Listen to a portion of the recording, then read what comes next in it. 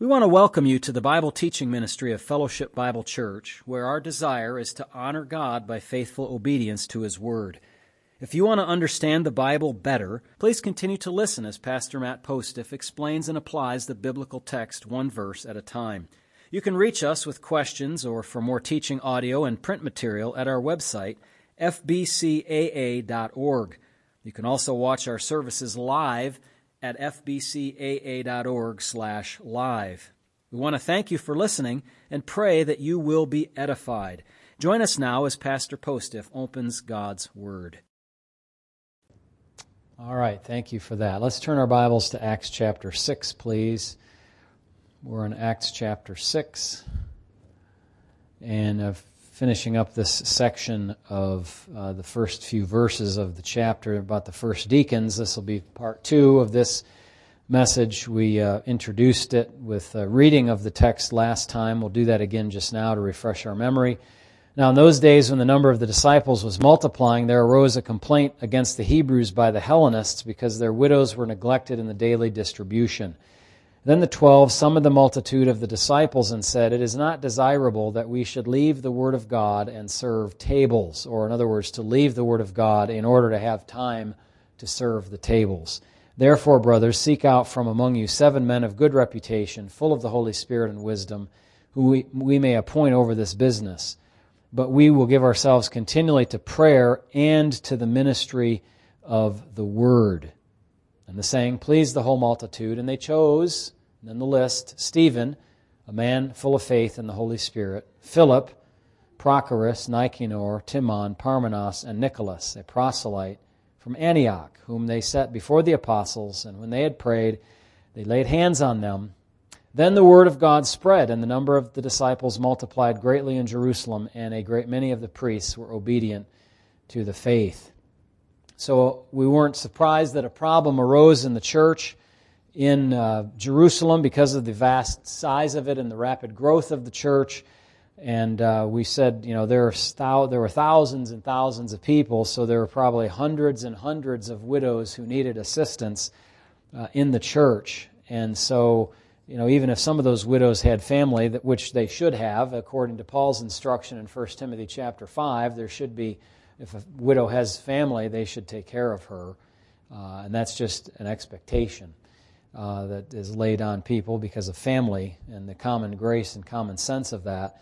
But there were probably many who had no family or family that just refused to take care of them, so needed some help. The daily distribution is probably food, some other necessities, we said. But the problem was that some of the widows, particularly the Hellenists, the Greek culture widows were neglected in this distribution of the food. And so for whatever reason, a logistical matter or a ethnocentric kind of thing going on, we don't know exactly, but they, evidently some kind of relationship to their culture, they were neglected in the daily distribution. And so they had to get this straightened out. And the results are quite interesting, as we'll see at the end of the chapter, or at the end of the section, rather, in verse number 7. We won't get to the end of the chapter probably tonight, but we looked at this just from different aspects or different angles. We said the need for benevolence like that today is greatly reduced because people look to Uncle Sam before they look to Uncle Church for their support. So people get, Medicare, Medicaid, Social Security, disability, food stamps, and all that sort of thing. And that came about because of the compassion of society and the fact that we didn't just cast off, the poor, the orphans, and the widows, because the society was influenced positively by the Christian faith over the course of the last centuries, at least in the West. We have a heart towards widows and orphans because we share the heart of God if we're believers. And He has a heart for widows and orphans. True religion is to visit them, to assist them in their need, and certainly not to oppress them. So they went about, these leaders in the church, to solve the problem, and they did so in a way that was initially I should say this, the church went about doing it in maybe an ad hoc way, but initially it wasn't done correctly. It wasn't done in a way that would grow with the church. It wasn't done in a comprehensive or forward-looking way. And so it worked when the church was small, but as things got bigger, it just didn't work. And so they had this complaint. So the apostles then exercised their leadership role to make a change, and they did that.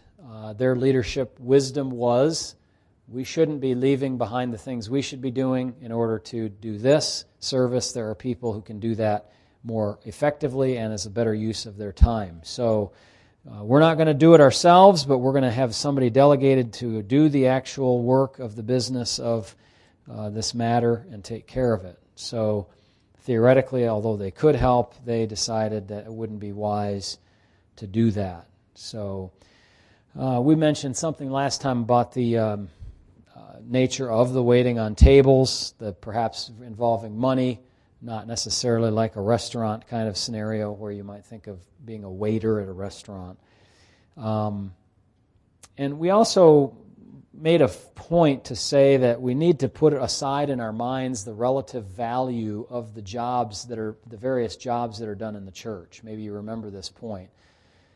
You know, you might think, well, the apostles teaching the word and praying, they're really the specialists in that, and that's a really important job, and so they can't be bothered with these really piddly little jobs, these unimportant things. And really the function of the church is to do both of those things, benevolence and teaching the word and prayer and everything in between.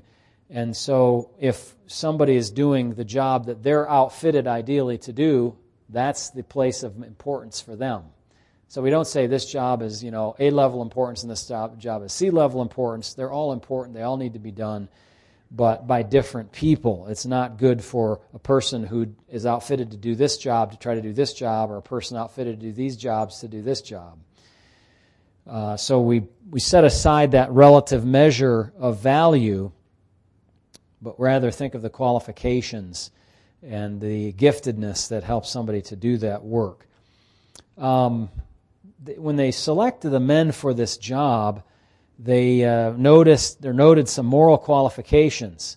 They had to be men of good reputation. They had to be full of the Spirit. They had to be full of wisdom, and who we could appoint over this business. They had to be obviously, kind of with it.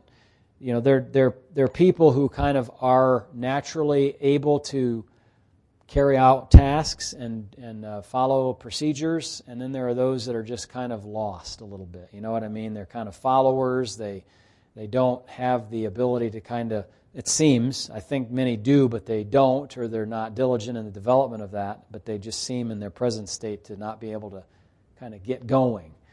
And so that kind of person would not be one who would be appointed over the business that was necessary to be done for the church.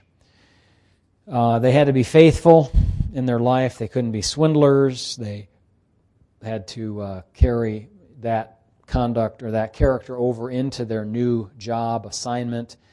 And so, the leaders here, the apostles, were saying, we just can't put anybody in these positions. We have to put people that are good men in them.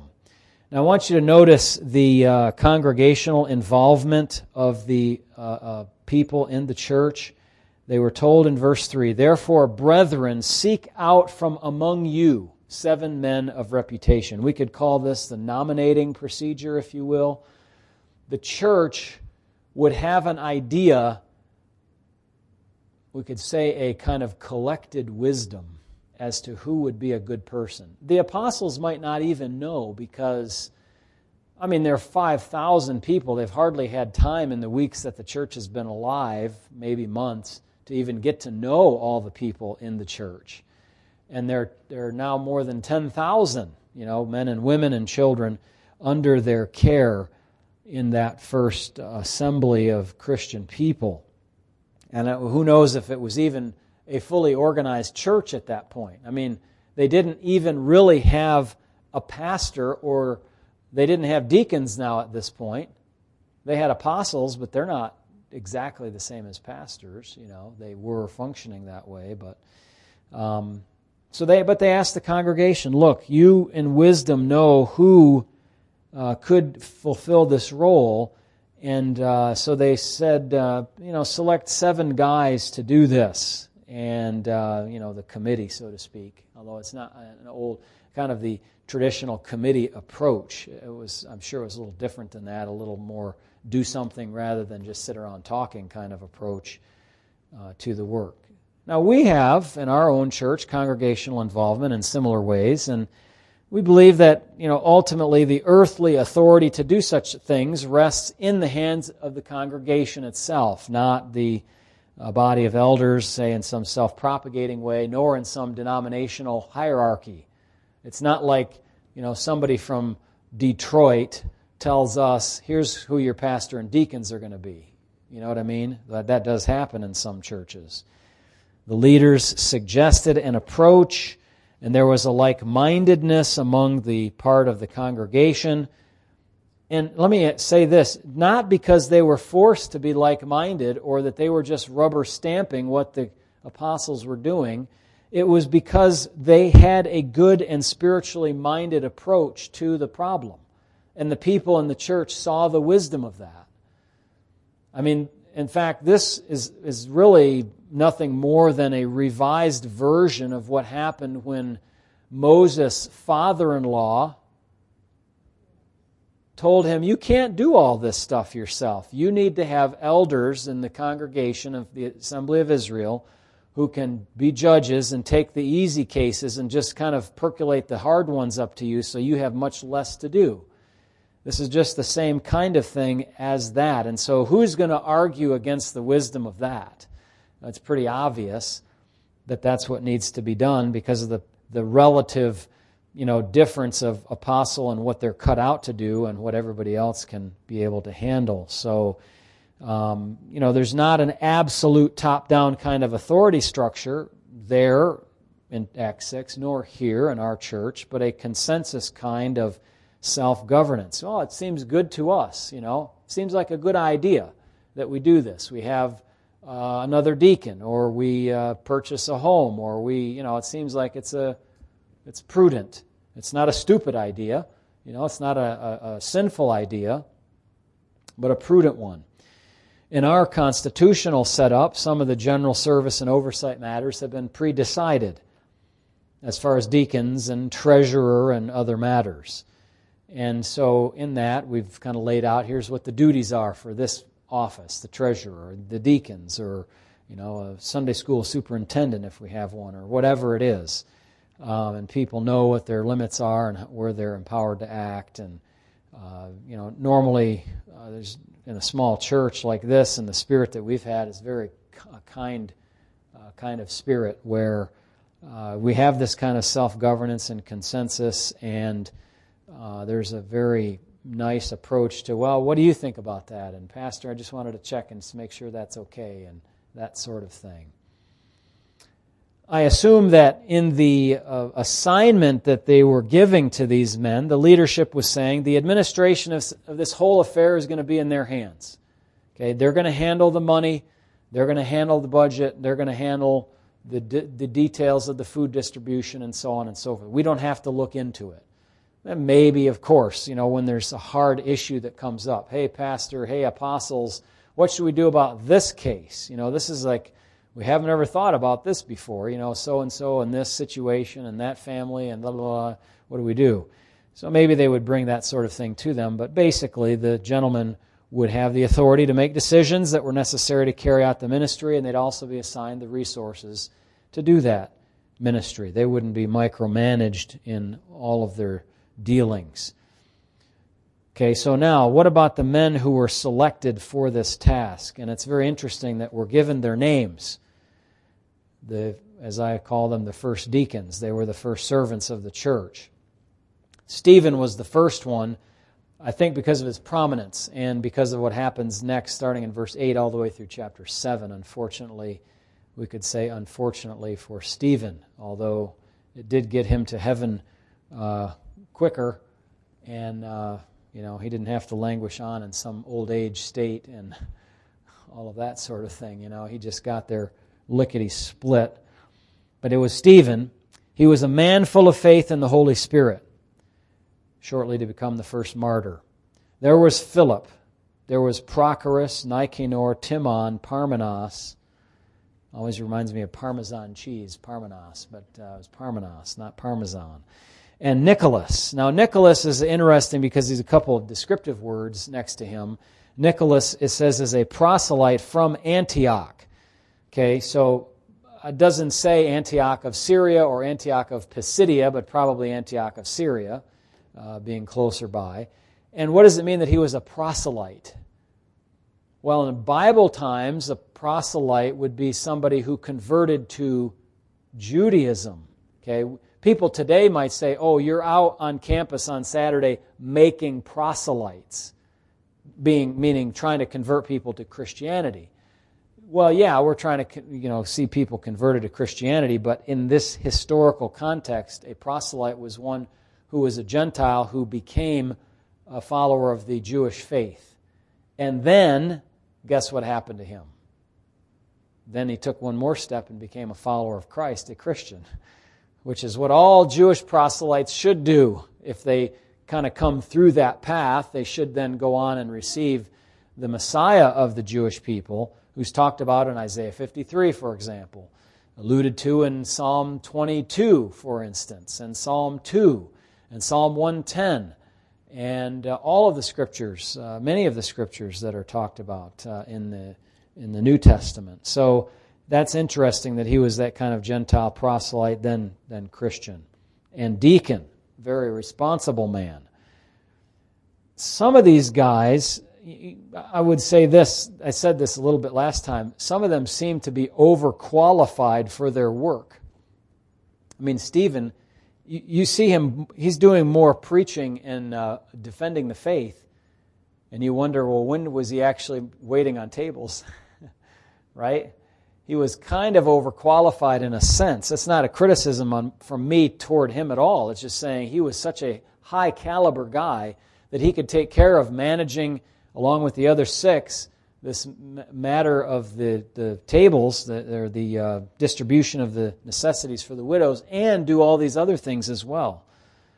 Maybe he was able to do that because, well, maybe he was well off because he was a hard worker and had accumulated some resources, and now he was able to devote himself to the ministry. I don't know exactly, but it's an interesting situation. So deacons not only can be serving in, let's say, menial tasks, but also can be servants and teachers and evangelists and counselors and whatever else that they're qualified to do. Now, there was kind of an ordination or recognition ceremony, verse number 6. They set before the apostles these ones, so they is the congregation. They said, look, here's who we're putting these guys forward. These are the qualified people among us, no question about it. And they set them before the apostles, and when they had prayed, they laid hands on them. Now, praying over them and laying hands on them sets them apart for the work that they're called to do. It's a very solemn kind of recognition, ordination, ceremony.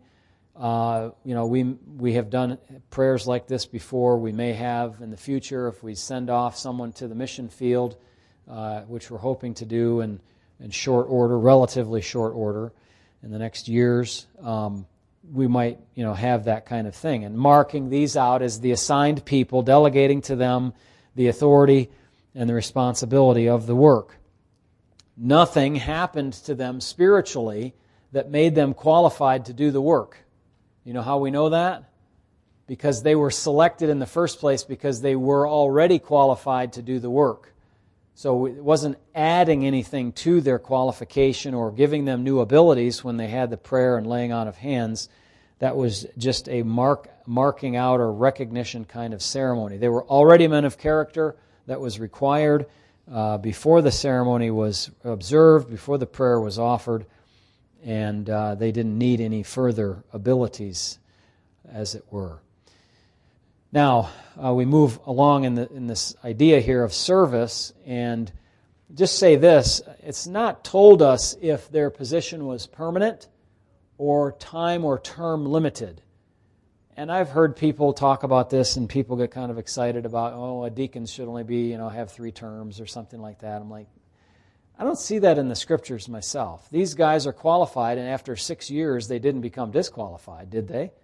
No, they're still qualified. I mean, unless they've, fallen off the wagon, so to speak, and aren't doing what they're supposed to be doing and haven't maintained their spiritual discipline. But, good men are usually good men longer term, right?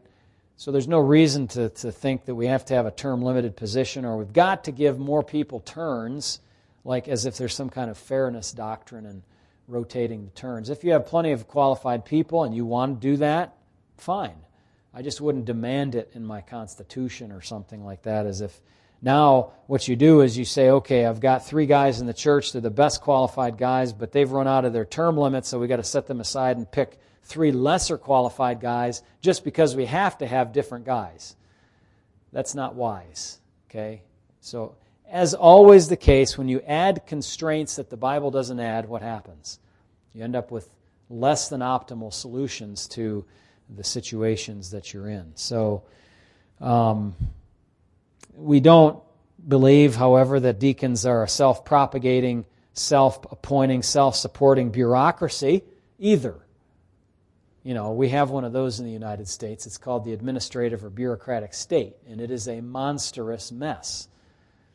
But we don't have a kind of self-appointing or self-perpetuating bureaucratic system of, special benevolent support or anything like that. Now, the text doesn't tell us explicitly, but I would say it's pretty close in verse 7 to saying, here is the result of what happened in the church after they implemented this improved system of keeping the apostles busy with their work and putting people in charge of this benevolence work. And in my notes, I looked at it from this one-sided perspective. And let me just share it with you briefly, and then the other side that I just was thinking about. The one side of perspective on this is the church functioned well and had a good result. Look at verse 7 again. Then the word of God spread, and the number of disciples multiplied greatly in Jerusalem. They had a huge impact because, I go back to my dad's background as a mechanic, because the church was running on all 8 cylinders. It didn't have 4 cylinders up here, plugging away doing 90% of the work and having to do all this benevolent stuff, while everybody else just kind of sat there and was dead weight on the crankshaft, just, slowing down the whole machine. Everybody was clicking along, doing what they were supposed to be doing, and so the church could have maximal effectiveness. Now, I might say something more about that, but let me look at it from the other side. The other side is the church was having that maximal effectiveness, and toward whom was that effectiveness being demonstrated? Well, particularly it was toward the widows. And the benevolence and the help that they were receiving probably had the effect of being a great testimony among those that were outside the church. And so not only was the church operating smoothly and on all 8 cylinders, but people looking from the outside were saying, look, this is how they take care of their widows. They're doing a better job than we are. These people are loving people. By this all men will know that you're my disciples if you what? Love one another. We know that verse. But that love is demonstrated. It's not just like, oh yeah, we love one another. Write it on paper. We love one another. We love one another. No, you demonstrate that love. You visit, you help, you do whatever things are seen to be called for in order to demonstrate that and help people. So when that occurs from the outsiders, you looking in, they're saying, man, this is a godly society of people. Society, by society I mean like group, not club, but a godly organization, although it's not an organization. You've heard us talk about that before. A godly group of people. And then it says, and a great many of the priests were obedient to the faith. What happened there? Well, they weren't supposed to do that, were they?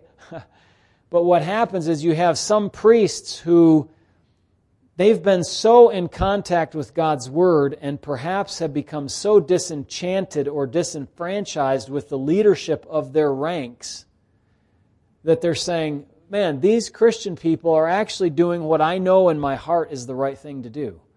But my leadership, the Pharisees or the Sadducees, are saying no. But I'm like, obviously, yes, they're correct. And we see the Messiah fulfills the promises of the Old Testament Scriptures. It's hard to deny. And plus, they love one another, which is what the Old Testament tells us to do, to love our neighbor as ourselves and love God with all of our hearts. I mean, it's like they're fulfilling all the stuff we're supposed to be doing, and our leaders are hating on them. How does that work? And so they see what's happening here, and they get convinced that Christ is the way, and they get saved. And so they leave eventually, they'd have to leave the priesthood and recognize that, as I was asked yesterday, what's the difference between a pastor and a priest? Well, part of my answer was, there really are no such things as priests today. There are churches who think they have priests, but what is a priest? A priest is me, as if I'm a priest, standing in between a person and God. And if you want to confess your sins, guess who you come to do your confession to? Well, that's not the Christian way at all. You go right to God through Jesus. He is the one mediator between God and men, the man Christ Jesus. So these priests would have to stop and realize, wait a minute, there was one last priest, Jesus. Now, of course, we know there's a sense in which, and our Baptist brothers tell us very well, of whom we're pretty much in their number, that we're all priests, which we are, because we come to God and we can pray directly to Him and confess our sins and all that. The priesthood of the believer is true. We're all being built up a spiritual house in Christ. So, in any case, the priests came. So that was good, very good. So the result, the Word of God spread. The church was working well. The church was having a good testimony among those that were outside the church. The priests were obedient to the faith. That meant they obeyed the demand of the gospel to repent and believe in Christ. Everybody was doing what they were supposed to do. This freed up the gifted men in the areas of teaching and preaching and evangelism to do the work that they could do best. And this resulted in the growth in the church.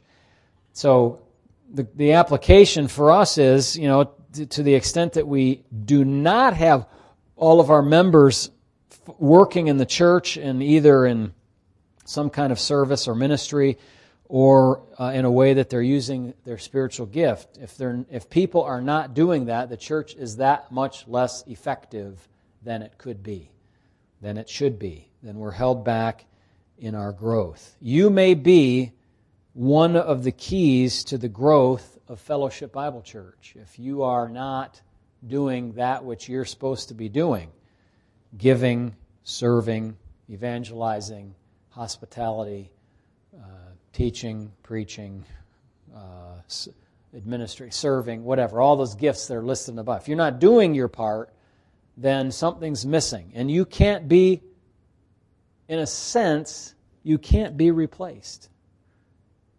Now, I know we say nobody's indispensable, right? That's true. I mean, if God takes us to heaven and somebody else has to stand in to do whatever functions are necessary that you're doing. But right now, while you're here, you're indispensable until God takes you out. And what I mean by that is a slightly different sense of nobody can do what you can do. You're gifted in the way you're gifted. You have the ability to interact with people the way you do. I don't have that. You have that. You have that. So you could talk to somebody, you can help somebody, you can encourage somebody in a way that I can't, that she can't, that he can't, because you can, and you're that person. So serve. We have to serve. Now, let me give you a couple cautions here. One is, on the one hand, to overemphasize the example of, let's get organized and let's have a committee and let's, do this and do that, and management methods and all that. You make management and methods everything. Some in the church growth movement are kind of guilty of this sort of thinking. You can be highly organized, but not highly faithful. You can also be highly disorganized and faithful to God, but there's something that's off. And that is, if you underemphasize the example of the apostles doing this, then you make faithfulness and diligence inconsequential. If you just let things happen, they're disorganized, you don't do ministry well, then you should not expect some blessing from above. People have said this before, and there's a true sense to it. God doesn't bless a mess. The mess is blessed. It's not blessed, Laziness does not make disciples over here, but methods do not make disciples over here. You with me? We can err in two ways here, two ditches, if you will, on the side of the road in this matter. Okay, let's just focus on organization, or no, just forget about that and just let happen what happens. Both of those are incorrect. The combination of faith and diligence is what we need, as over against being centered on methods or centered on mysticism. Just kind of let God deal with it, and it'll happen. It'll straighten itself out. The apostles didn't say, the problem with the widows, that'll straighten itself out, and it'll go away. Something will happen.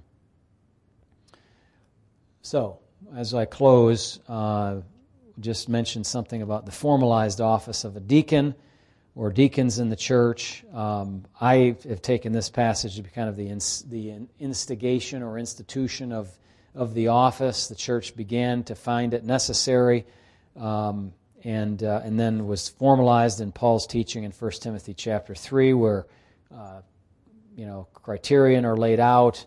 The service of the deacon is kind of formalized along with that of the elder or pastor in the church. And beyond a certain size in a church, it seems quite evident that service has to be handled by a separate group of men than the pastors or teachers. And the size of the church in which that becomes needed is fairly small. You don't have to reach 500 people. That's far too big already. 100 is far too big when you need somebody to help with the facilities and the finances and the whatever, all the different things that have to happen. So within 30 years of the birth of the church, Paul instructed Timothy about the qualifications of these men that had to be spiritual and well qualified, and families in order, and all of that to be good servants of the church. The office and men who take up the office of deacon are more formalized than say what we have every day. Now, I'm not saying we have deacons and we have that formalized office, but what I'm saying is I'm contrasting that with everybody's a servant. Some people are set aside especially to administrate and be over certain areas of ministry, but everyday Christians have everyday service roles toward one another. We're called to be servants of one another, serve one another through love.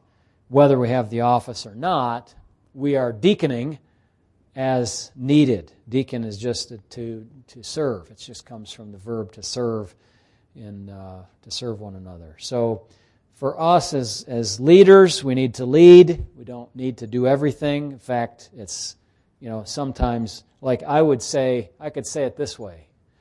Don't take this the wrong way, because I've done all the jobs in the church, I think. In some context, I would just say to the guys, look, for me to vacuum the carpet right now would be a sin. I feel that way. Somebody else can do it. I have to get to my Bible. I have to get to the study. I have to do this counseling. I have to go make a visit just now to the hospital. To get caught up cleaning up after dinner would not be the best use of my time. And so I would be convicted by that and say, well, I wiped the tables, but I didn't do a visit. And I would feel poorly about that.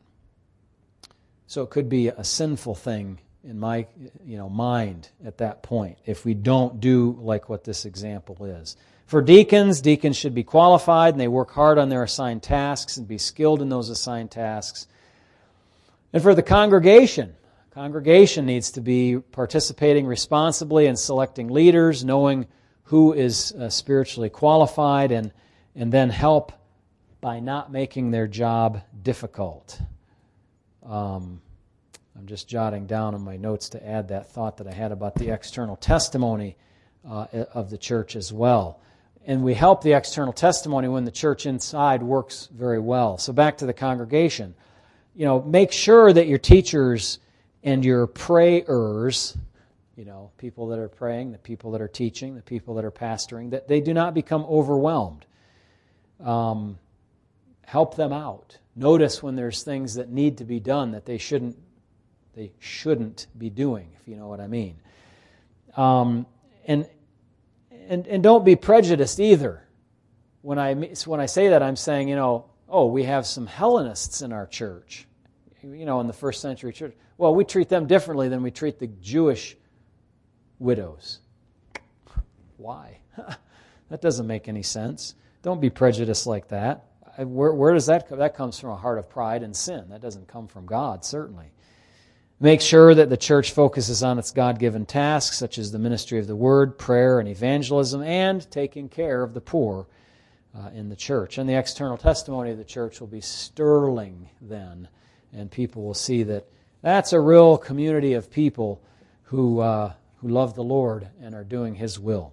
Let's pray. Father, thank you for this, and I pray that you'd help us to put this just another step into practice. Help us to do as best we can in being like that first century church in that regard of service to one another and bearing the load and burdens of the ministry in the church.